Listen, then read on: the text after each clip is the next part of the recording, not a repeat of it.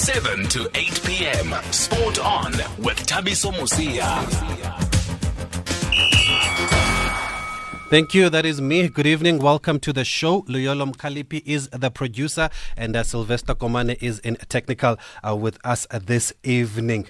And very good evening, everybody. There is a story that we didn't get to yesterday and we're going to get to that shortly. But tonight on the show, we are going to talk mainly about the business of sport. We want to look at the top global sports industry trends and see what we can pick up and learn from what's happening around the world. A few weeks ago, I attended a Nelson breakfast and I was completely blown away by what is happening in the world of sport, and we have invited a guest to come and talk to us about these trends, and in a few minutes we will be speaking to Mr. Kelvin Water, Managing Director of Africa and Middle East for Nielsen Sports, and he will tell us about this global sport industry trends. But before all of that, as I said, we're going to get to a story that we couldn't get to yesterday because of our conversation with Mr. Brian van Rooyen, the former SARU president and former sports minister, Mr. Nqonde Balfour, when we spoke about the year Louis Late took Nelson Mandela to court. And there has been so much reaction to this interview, and we've put up the podcast on social media on SAFM Radio Twitter account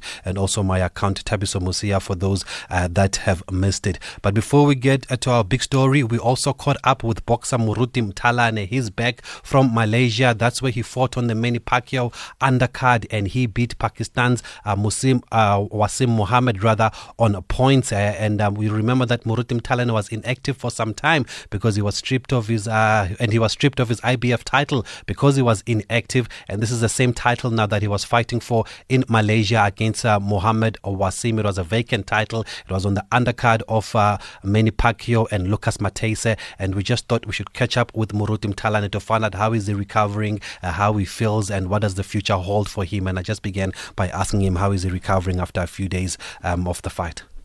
Futhi ngisho ngithi ngijabule kakhulu njengoba ngibuyile ekhaya ngiphumule manje ngibe ngazi ukuthi ngidlale kahle kakhulu ngawina i-title. Nokuyona into ekade ibaleke kakhulu ukuthi ngibe kanjani kuphi akubalekanga okubalekile nje ukuthi into besifuna yilo leli band nangempela ke sikwazile ukubuya nalo. Did you feel that you had something to prove after losing the same belt for being inactive? Shuthi beyingekho into ebengifuna ukuyiprova njengoba ngisho nje but ukuthi inhloso yami bekukuthi ngibuye nebhandi lona nje besilidinga kakhulu nangempela ke sikwazile ukubuya nalo futhi. And how were the preparations going into the fight, Moruti? Shuthi ngisho ngithi ama preparations ahambe nje kahle kakhulu futhi ifight le sekunesikhathi eside ngazi ukuthi khona ngithi 3 months or 2.5 months ngazi ukuthi ngine fight ngomhla 15 kuJuly.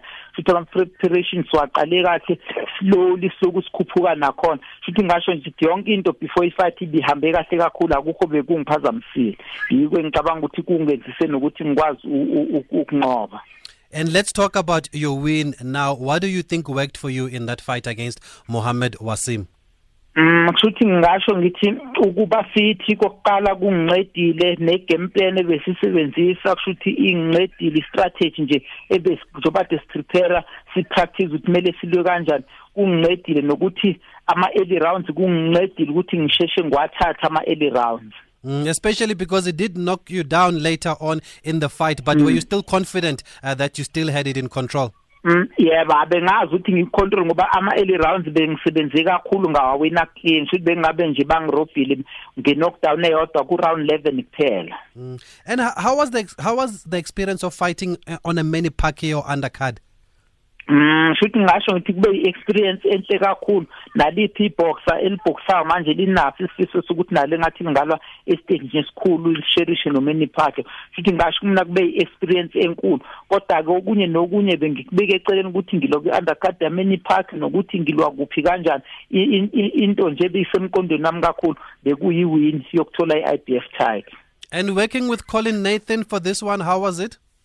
No, futhi ngisho nginje since ngajoyina ngisebenzisana noColin Nathan ngicabanga sisebenzisana kahle kakhulu akukho kuphazamisa sisebenzisana nje kahle kakhulu naye.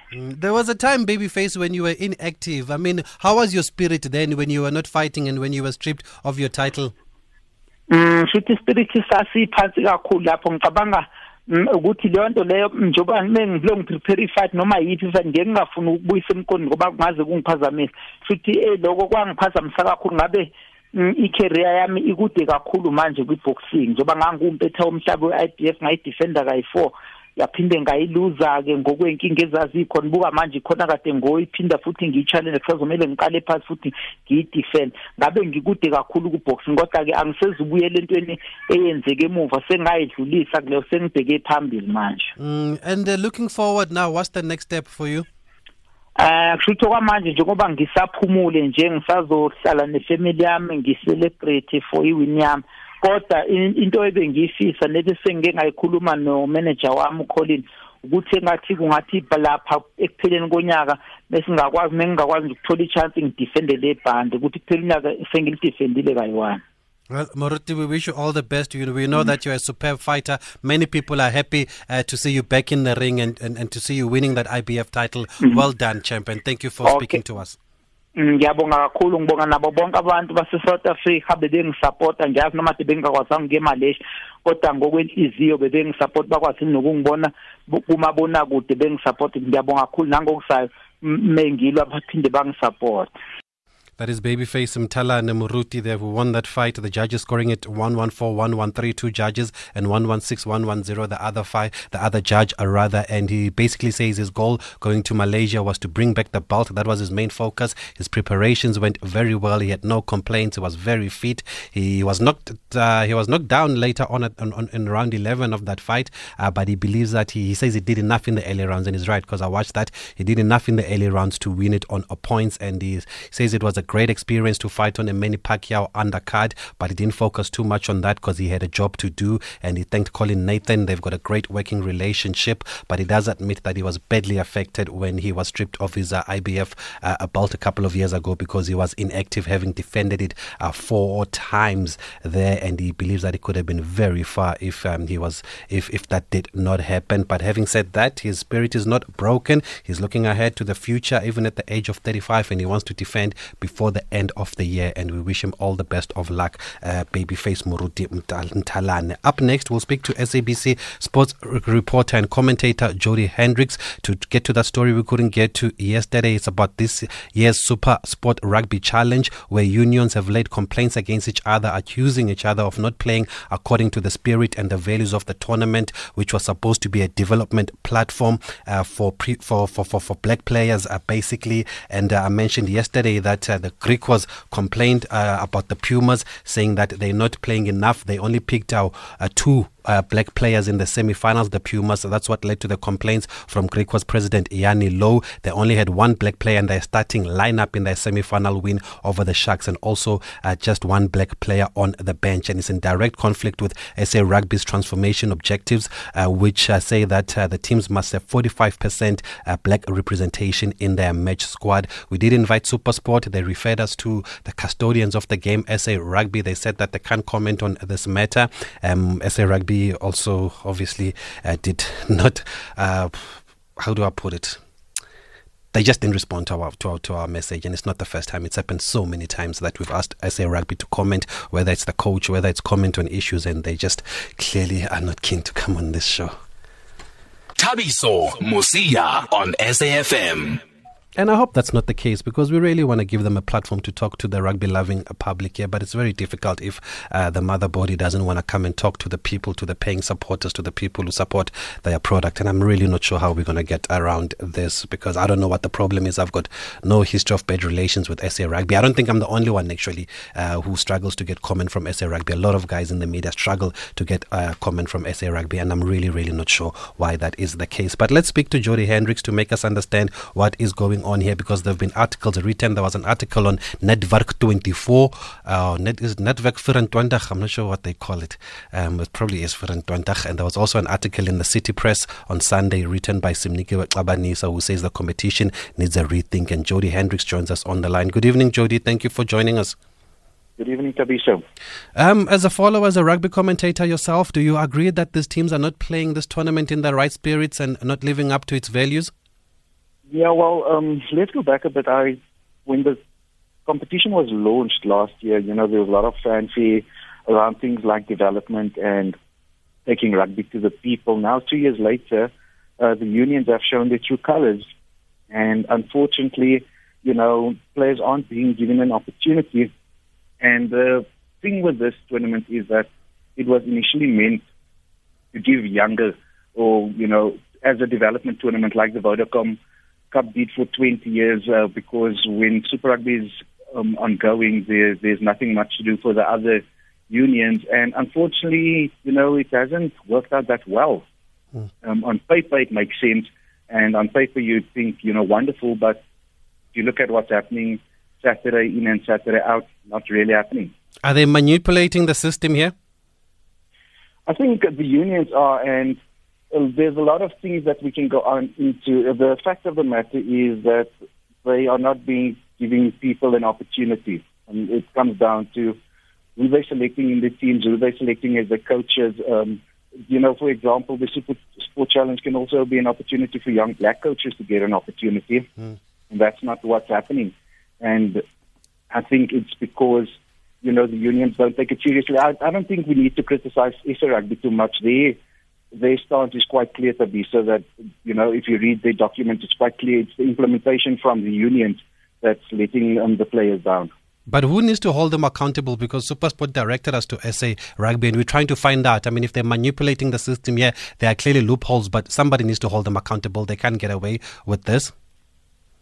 SA Rugby is made up of the 14 unions, so they're not going to be too harsh against the unions, especially, if they don't have the buy-in from all the unions, especially we know that 2 of the unions did not sign the transformation targets, so they really can't be held accountable. And that's also part of the problem, is that it's not law, it's transformation targets. What can happen is that, for example, a team like the Pumas can come at the end of the season and say, okay, unfortunately we didn't reach our target, it wasn't set in rule.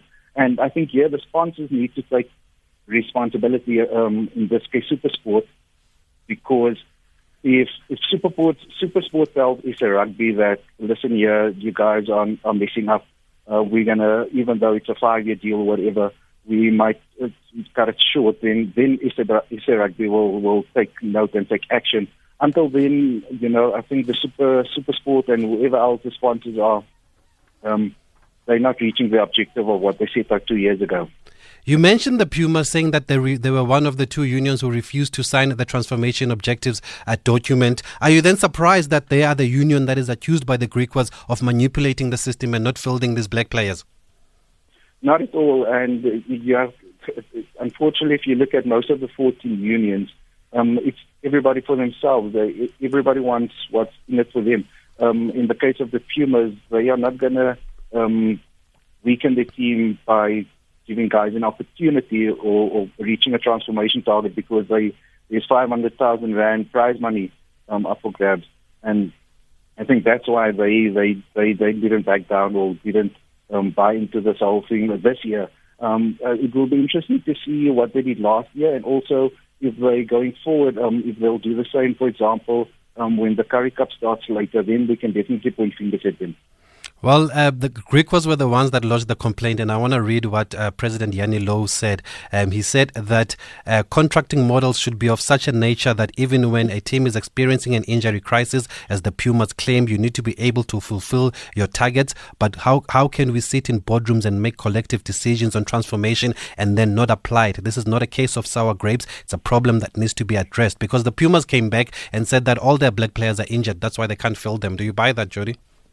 Not for 1 second. If you look at your squad and you know what your transformation targets are to be, so then you contract your squad according to what your transformation targets are. If your transformation target says, I need 45% of black players or players of color in my match day 23, and then you have a squad of 46, then obviously if you want to reach your objective, you contract a squad that represents that. So if you're saying, I'm only looking after my starting 15 or starting 23, and then all of a sudden you have a couple of injuries and you can't reach the transformation target, then it's a top-down approach. Then from the top, you're failing the system. And what do you make of the complaint by the Griquas president, Yanni Lowe? Is it genuine? Because this is the same president that was on this very same show a couple of months ago when we asked him about an incident where a white player shoved the old SA flag in the face of a black player, and he described it as a joke, and he just didn't seem to comprehend the seriousness of it. What do you make of his complaint? Is it genuine, or was he trying to play mind games and trying to get the Pumas to play more black players? And if that's the case, then he probably thinks that the black players would weaken the Pumas. I just find it hard to think that it's genuine. I think there's definitely some politicking going around. In terms of Griquas, the incident with the flag, that I said that was an isolated incident. I don't know if we can take that as a joke, as you said. And if they want to force the Pumas to select the guys that they think will weaken the team, I think that says a lot about how they view black players in South Africa. As for Griquas themselves, they actually have a proud record of giving players of color opportunities. But if they think, they give these guys an opportunity and they have they've been successful to it because they've reached the final as well with their players. Yeah. I think they had 5 in their team. But if they think that the Pumas will be weakened by black players, it says a lot about how their leadership views transformation as a whole in South Africa, even though they got it, and I have to give them credit, got it right to a certain extent in South Africa. Politicking, definitely, and I think it's basically just to take the focus away from the final that was, and the two unions were in Afrikaans they say it back of it. They did the talking, but they didn't do the playing. What about the issue of matches being played in communities? Because this was one of the things that we were told when this tournament was launched. I remember receiving that press release, and we were told that they're going to take the games to KwaZakhele, Sisa and all these other areas where rugby doesn't usually go to. But it seems like even this is not happening as it's supposed to. As far as I know, the coastal teams, the Sharks, the Eastern Cape, Western Cape, they've done it successfully, and they've had, at one point, I think, also triple headers where various teams played in townships and in places where rugby was not traditionally played. Inland, I know there's a problem where, for example, the union did not want to move away from their traditional base. Again, you have to look at it on a individual basis from each of the unions, and we can go back into their reports, and then we can see how many of them actually took the game to the people, as was mentioned when the tournament was started eventually, and for them to also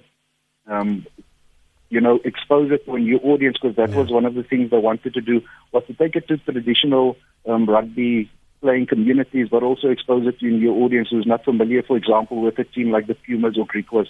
And I think some failed, but as far as I know, the coastal teams did it successfully. Yes, and Western Province, one of those teams, credit to them. I'm told that the coach, John Dobson, actually, when they go to these stadiums like a Sisa Tugashe Stadium, he actually gives his team a history lesson about Sisa Tugashe and where they are. And credit to Western Province for living up to the values and the spirit of the tournament. Finally, Jody, you spoke about 500,000 Rand prize money. As far as I understand, Currie Cup has no money. I could be wrong, but you'll correct me. You're the expert. Do you think that this could be the problem, and should this tournament be incentivized if it's about development?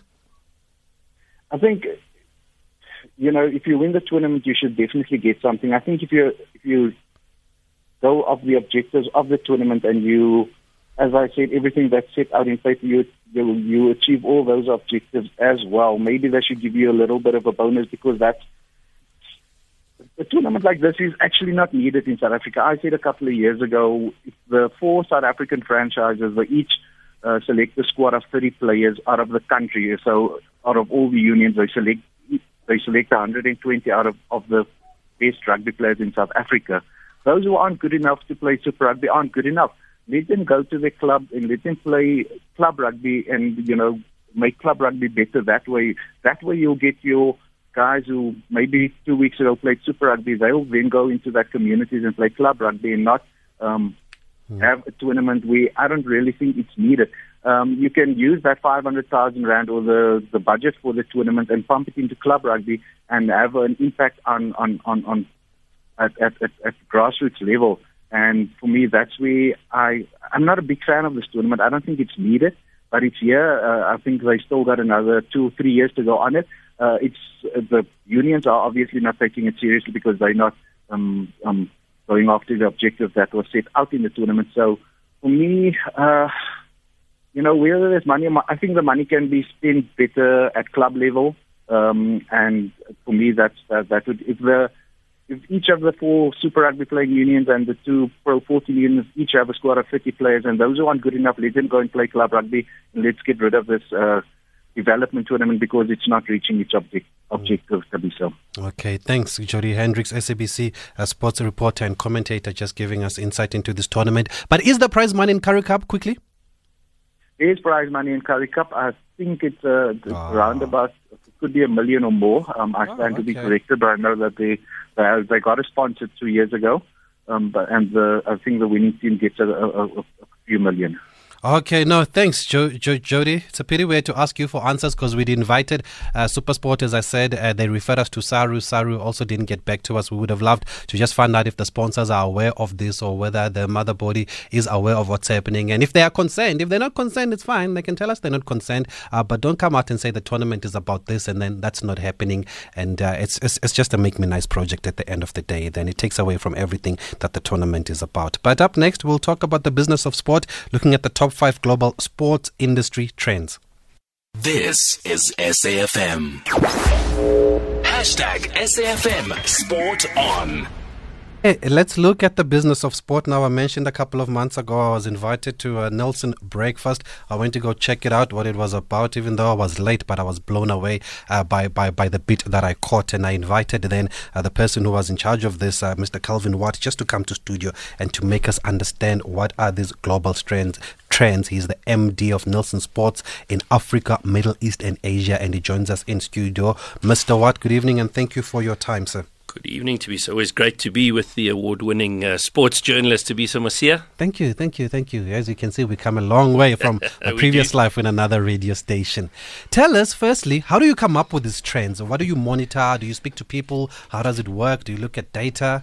Absolutely. So obviously, look, we have access to the biggest data source with respect to the sports industry, from sponsorship to broadcast rights to ticketing information that exists in the world today. But what we do every year towards the back end of the year, December and then into early January, is we go and talk to the major chief marketing officers, head of sponsorships for the biggest sponsors right around the world, literally from the East, Japan, Korea, China, Australia, New Zealand, all the way into North and South America and everything in between. In addition to that, we talk to rights owners, the biggest rights owners in the world. So obviously in the US, people like the NBA, the NFL, Major League Soccer, baseball, World Cricket, for example. So literally everyone, national federations, international federations, big teams, obviously the big football teams, the big NFL teams, NBA teams, and literally down into some of the smaller sports as well, and then into agencies and things like that. So it's really talking to the people that make the sports industry work, taking all of this data, aggregating it, and trying to find what are the common themes that are coming through. And previously, we've always come up with 10. And this year, we really narrowed it down to 5 big, giant themes of what's taking place in the sports industry around the world. And from a South African context, we see these mostly very, very similarly. In some respects, we're ahead of the curve, and some we're behind the curve. So things that relate to technology and the internet, for example, because of our lack of bandwidth and some of the issues that we struggle with, we're slightly behind. And in others, we're doing pretty well. So it's always an interesting study, and that's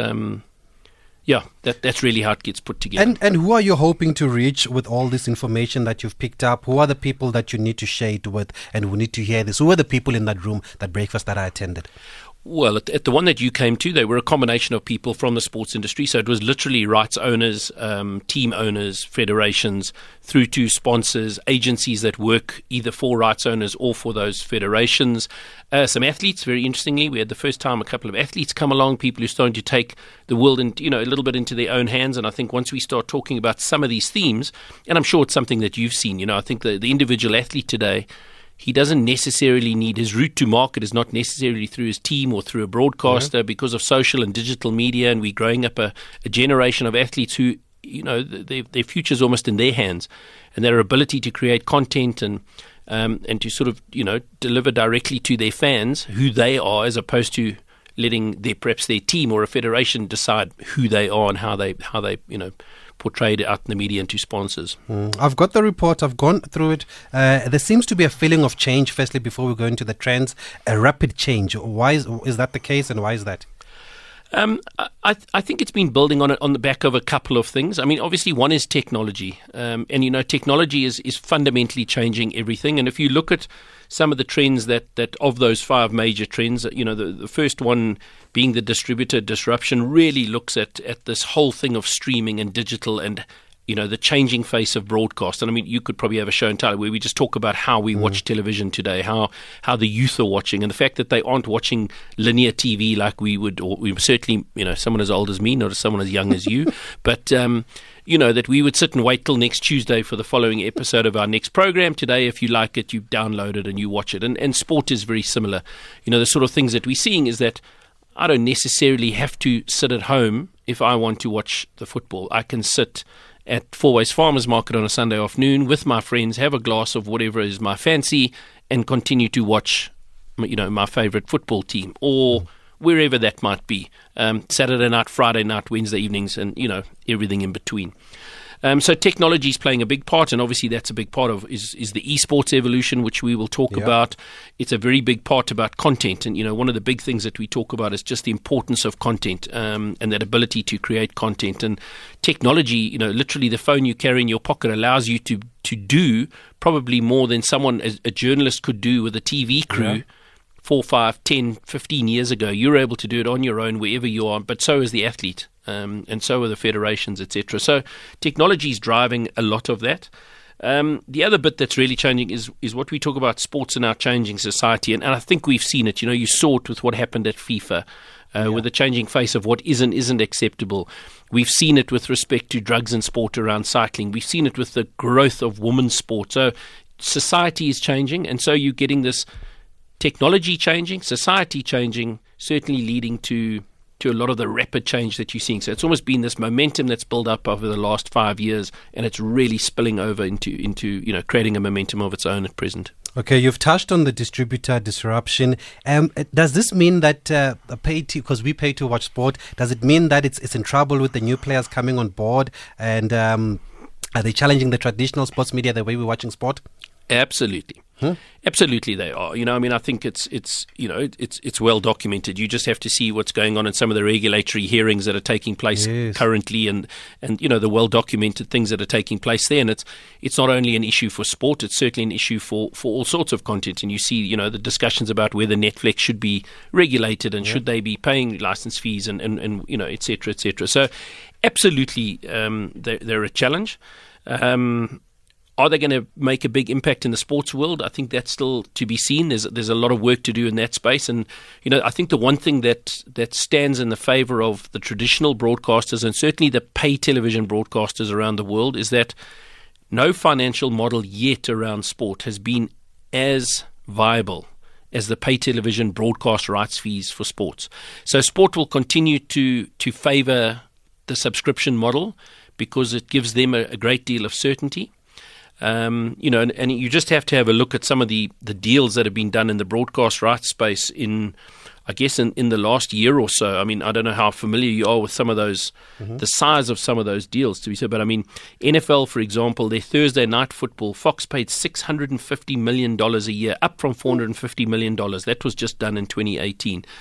The NBA's League Pass rights went to Verizon, which is their mobile rights, for $400 million per year. The Indian Premier League went to $510 million for their broadcast rights, a deal that was concluded in February, March. So, when it comes to those federations, they're going to like to see that sort of money coming in. So certainly, as much as there's a challenge from streaming and from a lot of these other challenges, and we're going to see them coming into play more and more, there's no doubt that rights are expensive and the return on investment is very tough for those streaming businesses. Whereas, the pay television model certainly works both for pay TV, but it also works for sport currently. And we've seen also with Formula One, Liberty Sports Media, when they came through, they went big on digital media, which wasn't done before under Benny Ecclestone, and they said that they are seeing positive results. For those who've just joined us, by the way, we're speaking to Mr. Kelvin Watt, and we're just talking about the global trends in sport around the world, obviously the global trends, and he's the MD of Nelson Sports in Africa, Asia, and the Middle East, right? The Middle East, The Middle East, yes. Interesting place. So what does this mean, these new players that are coming through now? What does it mean as far as competition is concerned? Are we going to pay higher, or is it going to reduce what we pay for paid sports TV, for paid sports TV? Well, I think perhaps if we want to sort of look at what the future is in some respects, I think we probably need to look, I don't think we'll be quite the same, but I think we need to look at what happened in the music industry, and I think there was a time in the music industry where if you spoke to people that you could for free download, so, it was just never going to work and the music industry will collapse. Well, the music industry hasn't collapsed, and you can download for far better price than what you were paying for music. So I think what it'll lead is to different financial models. One of the things we're looking at is, so who are the tech giants that are going to come through and actually make the plays in the end? And if you start looking at who's out there, there's the YouTube and Apple that people talk about. YouTube have acquired some rights for Major League Soccer, for example, in the US. Apple have got lots of money. They've got existing video content businesses. They've got enormous reach, so they've got opportunity. In China, for example, you have Tencent, who are already a major sports content player in China, and they have the cash to expand overseas. And you probably know that they've got a link to South Africa with Naspers as a major shareholder. So they're a player. Then we have contenders like Twitter and DAZN in Europe, neither of whom really have the spending power to get into the space, and they probably don't have the business models to support a sustainable financial model going forward. The two players that we think are really the ones to watch, and interesting, there's been some play on them in the recent, is Amazon and Facebook. Mm-hmm. The reason that Amazon and Facebook are realistic is that they both have a business model as broad businesses that could support generating enough revenue to pay rights fees to the rights owners. And interestingly, I think it was on the 10th of July, so just over a week ago, Facebook actually acquired the rights to the English Premier League to broadcast in Southeast Asia and the Middle East, so from beIN, so in places like India and that. So a big push for Facebook into India, using English Premier League rights as the thing, and obviously putting it on their Facebook Watch platform. So really an interesting one to watch. So those are probably the two to really watch. And it's people like Rupert Murdoch are saying the one that's coming at sport is Facebook. Mark Zuckerberg has been quoted as saying, I see video as a mega trend. That's why I'm going to keep putting video first across our family of apps. So you're really seeing that, they're certainly coming at it hard. They launched Watch. About 40% people in the US now are using Watch on a weekly basis to watch various programming, sport and other. So it was only launched late in 2017 in the US. So they're really interesting. Jeff Bezos out of Amazon says we get to monetize our subscription video in a very unusual way. And when we win the Golden Globe, it helps us sell more shoes. So, they're seeing that ability, because they're able to distribute merchandise and various other things, they're going to be able to generate enough revenue to pay for broadcast rights. And when you see the importance of merchandising, I don't know if you saw the Ronaldo stat on day one. Yes. 520,000 jerseys sold on day one with his name on it. That's about 36 million euros in turnover, by the way.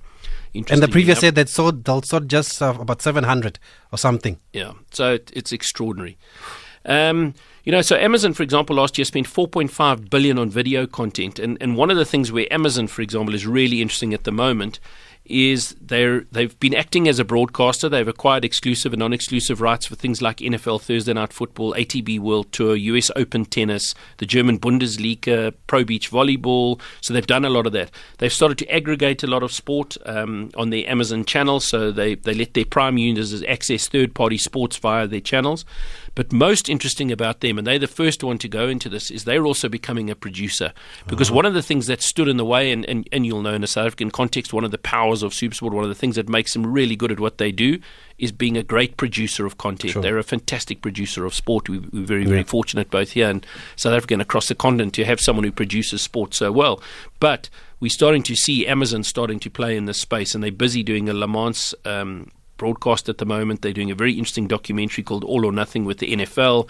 They're currently producing something with the New Zealand All Blacks, with Manchester City, University of Michigan football, and doing a big piece with La Liga. So really interesting to start seeing that they're starting to really take the broadcasters on at a production level, not only at a distribution level, which I really this is starting to see that the competition is starting to climb up, and we're going to start seeing some action, and it is causing a huge amount of sort of reaction amongst the big broadcasters with mergers and those sort of things taking place. Well, if you've just joined us again, we're talking to Mr. Kelvin Watt about the global trends and in sport basically, and we will tackle trend 2 after the break, and for me it's a big one: esports evolution. You are now seeing it on TV. I've seen the World Championships. It's packed. They're winning a lot of money. It is unbelievable how esports has become so big, and it's picking up also here in South Africa, and we're going to talk about that after the break. Catch Thabiso Mosia weekdays at 7 p.m. Before we get to the esports evolution, Kelvin, I just got a question here on social media. They said I must ask you, why is the National First Division sponsorless and the matches are not televised on TV? Are you able to shed any light into this? No. Okay. I can tell you, I've done this before, the show on a previous radio station, and we have been told that SuperSport have the rights to show the NFD. They've got the rights to show the National First Division, but they just don't show it, and I really don't know why. Let's move on now. So maybe that's a great place to inject. Is one of the big opportunities that we're seeing is and if you go, for example, to the NFL model, the NFL have actually gone to a very interesting model to make sure that you get a breadth of consumption, because you can understand from a SuperSport perspective, they want to be showing the best stuff in the world because that's what they've got. They've got this platform to do that.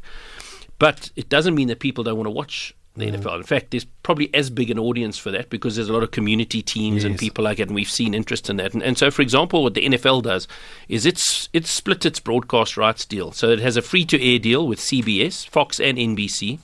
It has a pay TV deal with ESPN and DirecTV. It has its own direct-to-consumer, so it streams direct to consumers who subscribe to its channel, and they do it to about 70 million US homes, stream it directly. They have a mobile deal through Verizon, which I spoke about earlier, and then they have an OTT option. So they've literally taken all the different options and they've split it up. So the OTT option, for example, which is the streaming option with Twitter and Amazon, is Thursday Night Football only. So if you want Thursday Night Football, that's where you get it. Platform. If you want free-to-air football, you don't get every game. And one of the things that, I think it's an issue with rugby. You spoke about rugby earlier and the transformation of rugby. And while I'm on this subject, it's one of my hobby horses, and SA Rugby know it well from me, is until we see rugby on a free-to-air channel, rugby's going to continue to grow, and it's got a massive problem in this country.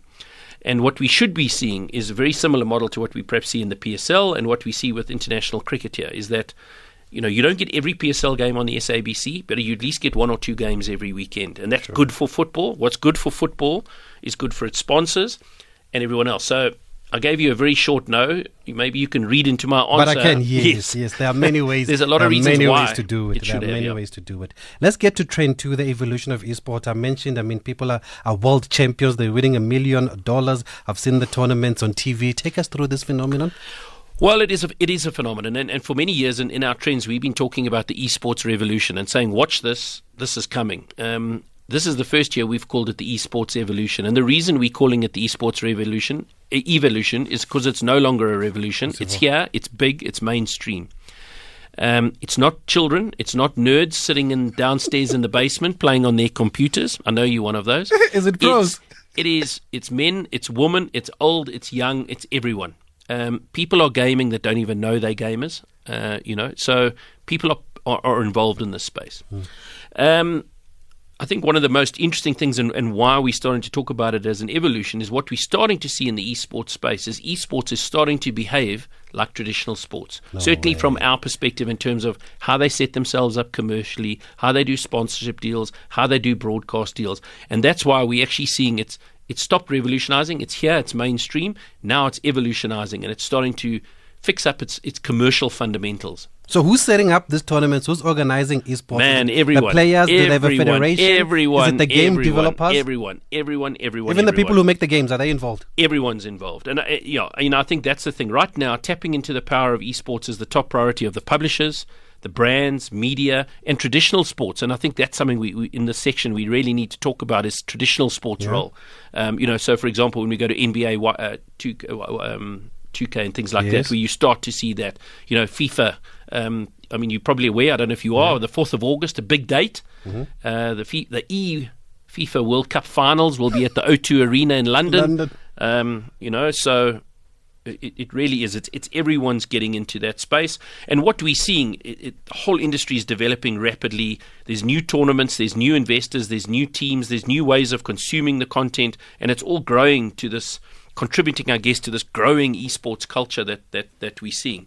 And the reality is, I mean, I can tell you from our side, from whether it be our sponsors, I've had rights owners, the Lions Rugby, the Sharks, Cricket South Africa, the NBA here, and all come and talk to me.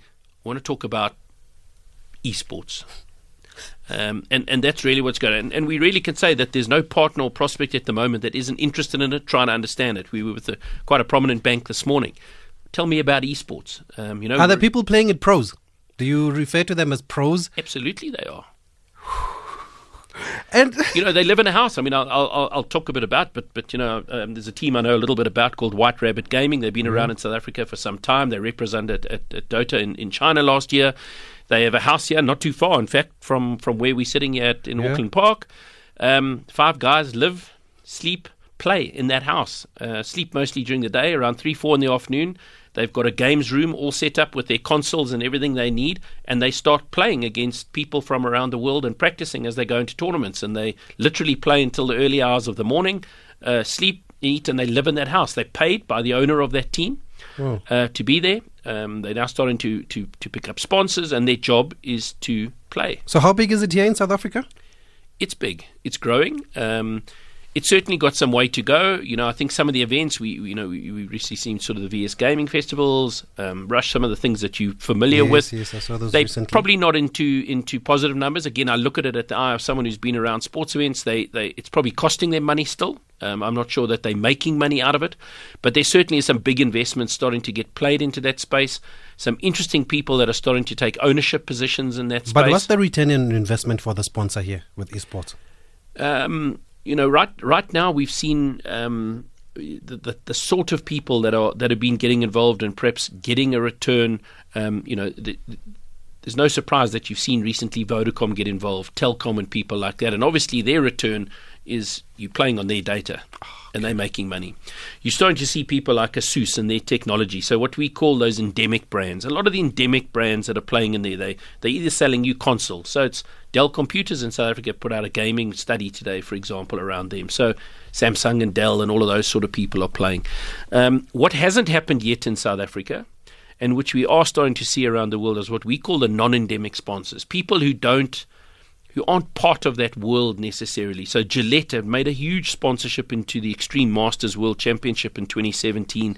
C-Smart, the gaming, was in the VS Gaming League in 2017. Mercedes-Benz has started to sponsor is a sponsor of ESL, for example. So we're starting to see some big investment. And the reason these people are investing in those territories is the young, wealthy, mostly male audiences and participants, because that's a tough nut to crack in the marketing world. So if you look in the South African context, your average esports fan, on our current data, we actually yesterday went into a massive national esports study, which we're very excited about. The results will be out about the end of August. I'll come and talk to you about those. Sure.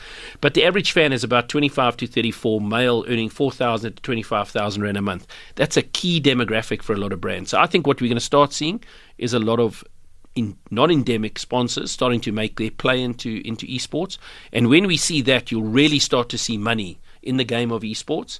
And I think that's when you'll start seeing teams, players, and even the events starting to make some money. Right now, the events are probably not making money. The teams are being funded by either wealthy individuals or someone who's taking a punt. And the players are playing professionally, probably not in the league of footballers and massive salaries, but they're earning a living playing games on their computers. Unbelievable. What am I doing here? I should be at home playing games, man. Well, and the young, I don't know how much you know about the esport, the qualifiers here, which was at VS Gaming when we had the road to the FIFA World Cup. And I mean, Taubu Molloy, who's the young kid, 16 years old, is a South African champion. So he's representing us in the E-World Sports. And I think his prize money, I know the total pool was 1.5 million. I think he won 600 or 800,000 rand. He's 16 years old to be so. It's not a bad day out. Luyolo, let's get out of here, man. We're in the wrong profession. Up next, I want us to quickly run through the last three trends for the sake of time. Call Thabiso now. 0891 104 207. Somebody on social media says the PSL must not be shy to ask Kelvin for advice to package their broadcast right. I think from listening to this this conversation, they really need him. Let's run through the last three. Content rules was the other one. Sponsorship to partnership, and also the last one is sports in our changing society. Take us through these three. Well, I think the first one about content rules, we've really become a world of mobile first. So, from the streaming and the digital disruption, as we spoke about, everything is first on our phones. And because of that, we're consuming so much content on a daily basis. But the type of content that we're able to access is just phenomenal. And the people who are producing the best content are the ones that are winning. The best certainly in the world. And for any of you that are out there that are interested in this subject, don't be shy to follow the NBA. They really are fantastic at what they do. The teams, clubs, and everything about what they do is really good. Yeah. Don't throw away what's happening in South Africa. There's some extraordinary stuff coming out of this country from a content perspective. Currently, we've got the Tour de France on. One of my favorite companies that I watch, and I see that they've recently been named as a finalist in the Sports Industry Awards, is a little business here called T&W in Johannesburg. Mm-hmm. They were the original guys who did the Protea Fire stuff for Cricket South Africa. They're producing all this content that you're seeing coming out of Team Dimension Data at Tour de France. They do all of Laureus World Sports stuff. So, the guys that are really starting to do well. And I think one of the most exciting things, for example, in this space is that Dimension Data's cycling sponsorship won the biggest sponsorship award in the UK this year. For the work that they've done. And a lot it's about this really rich content that they're sending about. And the real message there is that if sports businesses aren't innovating, they're under big threat. And they've got to be innovating in terms of owning and deliberately creating this fantastic content that grabs people's attentions. One of the bits, my favorite, and another guy that I love to read about is a guy called Adam Silver, who's the commissioner of the NBA. Yes, I know Adam. He has a fantastic quote, which I want you to think about more, and a lot of what you do is that games are the meals and highlights are the snacks. And what he's really started to look at is that we've become a snacking society in the way that we live and the way that we do everything on the move. And so the sports that are going to do well is, yes, you'll have your live games on Saturday, but the ones that really sustain their fan base are the ones that can give their fans snacks throughout the week, all the time, just little bits and pieces of content that are tasty. NBA is very good at that. And they're fantastic at it. They really are. So they're really good to watch that. So that's really what the content space is about. What's also happening there is you're getting things like voice activation, virtual reality, AI, augmented reality. So there's just so much happening in this space. And what it's also leading to is a lot of the importance of influencers and people. So we spoke about the NBA. I don't know if you can remember nearly a year back, the NBA Africa game. Yeah. They had people like Nomzamo Mbata, Sian Gwekazi, influencers. The influencers, and what a great job they did. And I heard today they've got a fantastic influencer lined up for this year, which I'm going to let them announce. It's not for me to, but it's really exciting for them.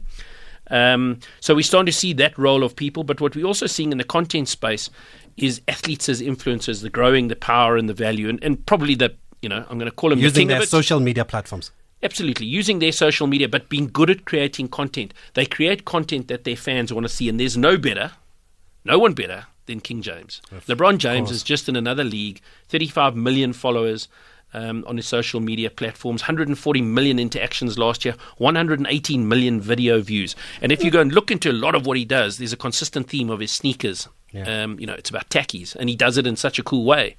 So it really is fantastic. So content's all about that. Let's run through sponsorship to partnership now. And sponsorship to partnership changing is society. Probably the most technical thing in our sport. It's really just saying that and it probably goes back to our rights owners in this country, they need to be far better at what they do. They need to understand brands and corporates far better. They're not just simply selling them tickets and logos. They're selling them a far deeper relationship. And so brands are looking for a lot more in terms of their objectives. They're not just looking for visibility. They're looking for brand marketing, product marketing, business-to-business opportunities, CSR opportunities, employee engagement opportunities.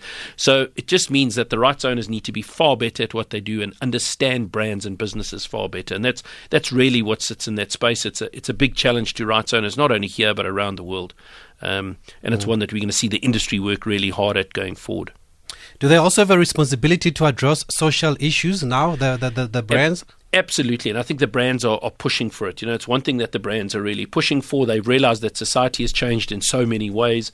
And really, I think there's started to become, and I mean, you'll understand where I come from on this, and it's not always true of every sport, but generally, there's an understanding that what's good for society is good for the sports business. You know, in a lot of respects, certain sport businesses have often behaved like they a bit above what's going on in society, and you can name the names. I don't need to. But brands are seeking an authentic purpose. Sports are rethinking what they stand for. We're starting to see diversity in professional sport is accelerating, and diversity in so many ways, and you know, whether it's male, female, you know, race, it's gender, race, all it's of that. It's all of these issues, young, old, and various things like that, and it's a delicate space. You know, sport and the reputation of sport around the world, for many reasons, is in a delicate space. And it's going to go into a very delicate space if we look at the next 4-year cycle of where some of the big events in the world are going to. So FIFA's next move into Qatar is going to be very interesting in the space for us to watch as they play that space. But, you know, we're seeing some major changes. You know, it sounds crazy, but Saudi Arabia in December... Yes, you mentioned that at the breakfast. For the first time ever, women were allowed into the stadium to watch football. Now, you know, for us it seems crazy, but it's a massive, massive change in that society. So a very positive change for everyone, and a positive change for the game of football in that territory, for example. So, you know, corporate social responsibility is involved, and it's become a central part of brand marketing. And what we're starting to see is a similar thing in sport. And I spoke about Team Dimension data. They link up into sort of raising money for bicycles and things like that. And it's really a fundamental driver of what makes that team different at the Tour de France. And it's not only important for us, it's important for everyone across Europe, are recognizing that this team stands for much more than just a cycling team. Yes, and we did speak to them actually before the Tour de France, and they told us about what they do. And similar things. You know, we saw the United Against Women Abuse with Chiefs and Pirates this year, Pink Day with cricket, the bicycles, you know, the whole Quebecer thing we've seen, and some really fantastic responses from both the public, but also from the sports people themselves. And the other bit is just people getting fit. And one of my favorite ones in this space is parkrun, just this massive growth. We spoke to Bruce Forrest about it. It's just a fantastic thing, and it's fundamentally changing road running in South Africa, because people are just getting out there and walking, then jogging, then running 5 kilometers, and then they're deciding, well, I can do the Comrades Marathon. So, you know, it's incredible how these things are there's this drive through yeah, no, that one sport. That one is and really. Then, and then lastly, really just women. And I think that's, you know, we've certainly seen it at football right now. I have no doubt that Banyana are probably our highest performing, but also one of our most popular teams out there right now. From a cricket perspective, our women have come from pretty much nowhere to being a really important part of the cricket makeup. And they've got contracts thanks to Saka, Tony Irish and them. Absolutely. Unfortunately, we are out of time, Calvin. I think we're going to have to bring you back again, because there's so much to talk about, especially women in sports and why they are struggling to attract sponsorship, especially here in South Africa. So I think we were very naive to think we could do this in 40 minutes. We clearly can't. We're going to have to reschedule it again, as well as talk about esports. But that is our time. Calvin, thank you very much, Calvin Watt, for coming into studio and speaking to us. MD for Nelson in Africa, Asia and the Middle East. A fascinating conversation, and we'll put up the podcast after the show or very early in the morning. And a lot of people are saying please go work for the PSL, but that will take us another hour to discuss. Let's leave it there. Thank you, Loyolo. Thank you, Tebogo Khadebe. Thank you to Sylvester. Mr. Ashraf Gada is up next on The Viewpoint. Dr. Julius Garvey, founder and medical director of Garvey Vascular Specialist from the USA, will be the guest. But firstly, news is next.